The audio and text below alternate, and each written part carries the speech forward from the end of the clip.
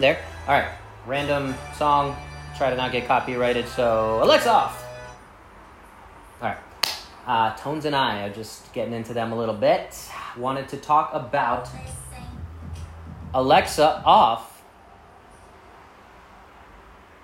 All right, she's off. So wanted to talk about and try out a new setup here back in Southern California. Got my Smile glass, drink a poo, staying healthy.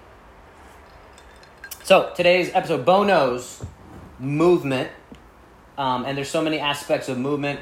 I just did like 2 hours in the garage just moving.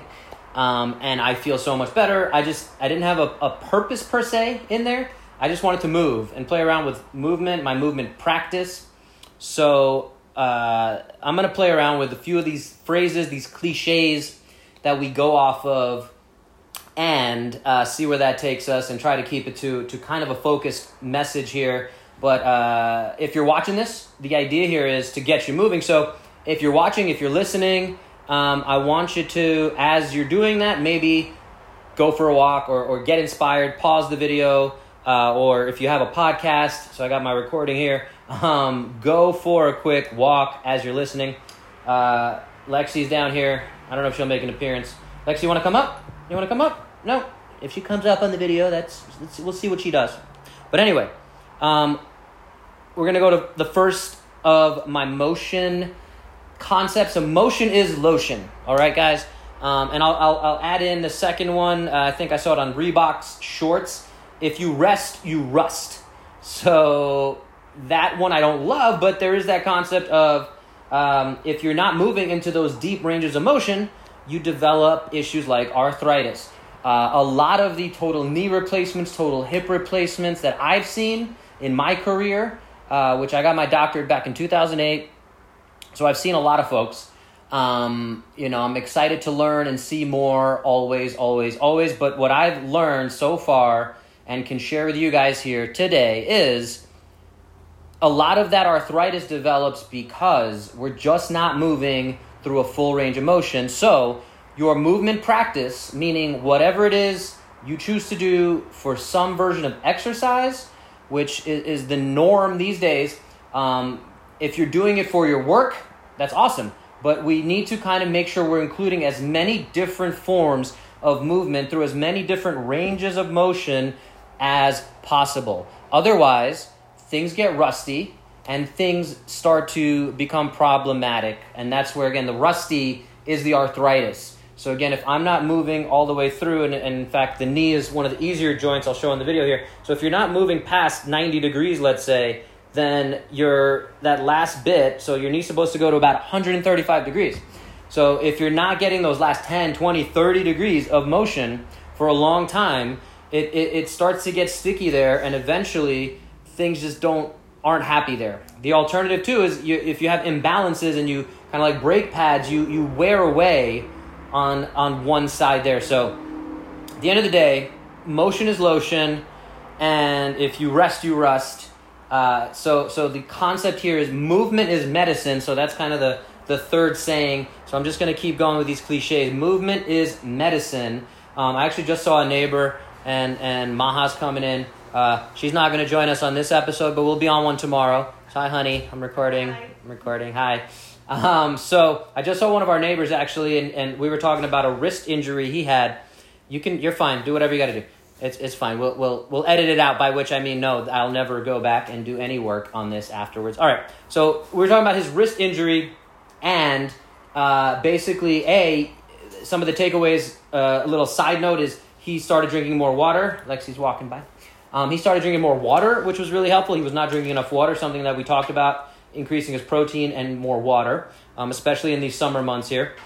And then number 2 is, just more motion for the wrist, different ranges of motion, healthy ranges of motion, working through on how we can progressively increase that range and begin to load it in a nice, healthy way that's going to make it healthier long term. So along those lines, my next cliche saying is the concept of nutritious movement. So just like if we think about nutrition, how we eat, it's a little easier, I think, for us to think about, hey, I haven't had I'm deficient in vitamin D3, let's say, so because I haven't gotten enough sun. I live in a climate where there isn't a lot of sunlight. For some reason, my vitamin D came up low in blood work, so I can get it from some sources of food. However, the best thing probably for most of us to do, the easiest thing is to either go get more sunshine if you have access to it, or supplement with vitamin D3 and hope to get your levels up as you get your levels checked. Going back to one of my previous episodes talking about JERF, just eat real food as much as you can. But again, it's hard to get all of the things we need. Same concept for movement. The same thing I was talking about, that full range of motion. If your movement practice is only doing Peloton, you're missing out on a lot of other vitamins and minerals for your joints. What does that mean again? Is if your hip is not rotating, right? Maybe you need to go out and throw. And just because you throw and you're a righty, which is something I see all the time, make sure you're also doing some with your left hand. Unless you're becoming a professional baseball player, you don't need to always be throwing with your right. You want to make sure you throw with your left, no matter how silly it looks or feels at first. All right, so nutritious movement, hopefully that concept makes sense of you have to do these different things. So carry stuff, right? Carry overhead, carry a front rack, carry down a farmer position. All these different concepts. Hinge. So let's actually jump over to that. So 7 primal movement patterns. I want to do an episode on just this. Again, talking about similar concept of movement literacy. So that is the correlate or the analogy to as we go through school, we learn and we can read at a 6th grade level, a 7th grade level.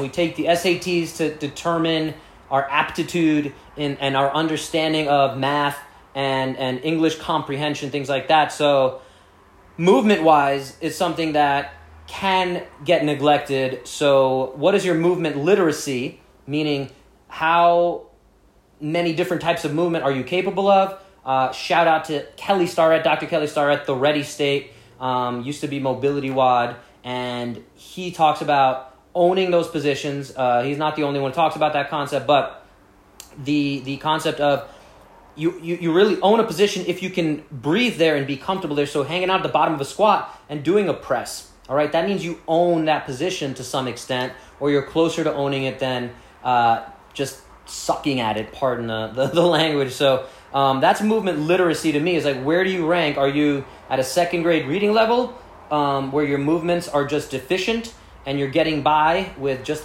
the kind of things that you need in daily life, but you're ignoring getting up and down off the floor, which we start to lose at some point.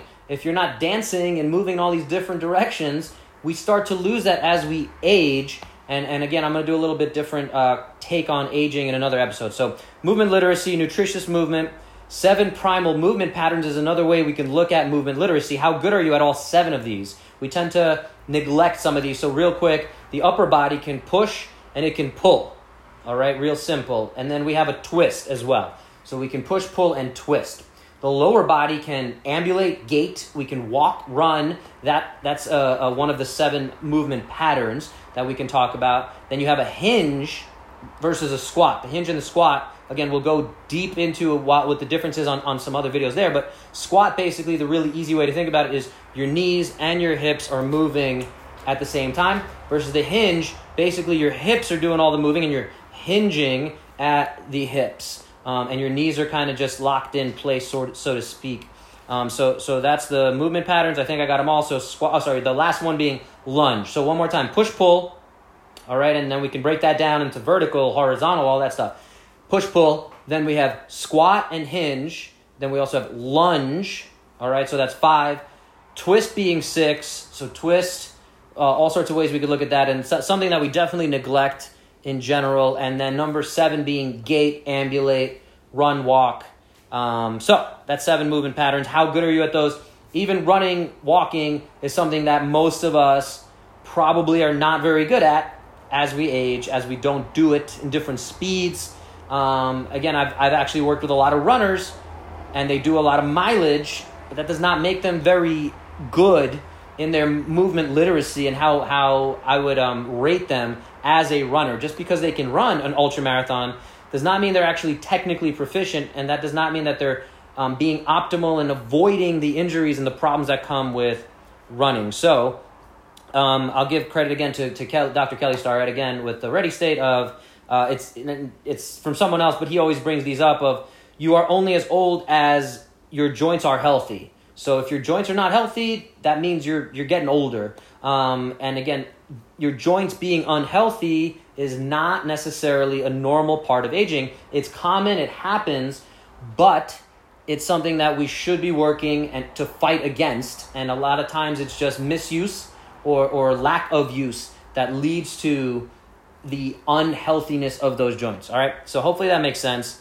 And that's it. The last one there again is kind of along that concept, and we'll do a little more in another episode of, do we stop dancing because we age, or do we age because we stop dancing? So again, a lot of cliches today. So hopefully something here resonates with you. And if you liked any of these and you want me to expand on them, please let me know, and we can certainly go deeper on all these topics. And I plan to. But yeah, I just wanted to cover that. Again, my 2 hours in the garage today really got me feeling good, moving. I was a little stiff and everything from being in the car for a while, and I just felt great. Again, I felt like I got a lot of the vitamins and minerals of different motions that I hadn't gotten. So I was out there in the sun.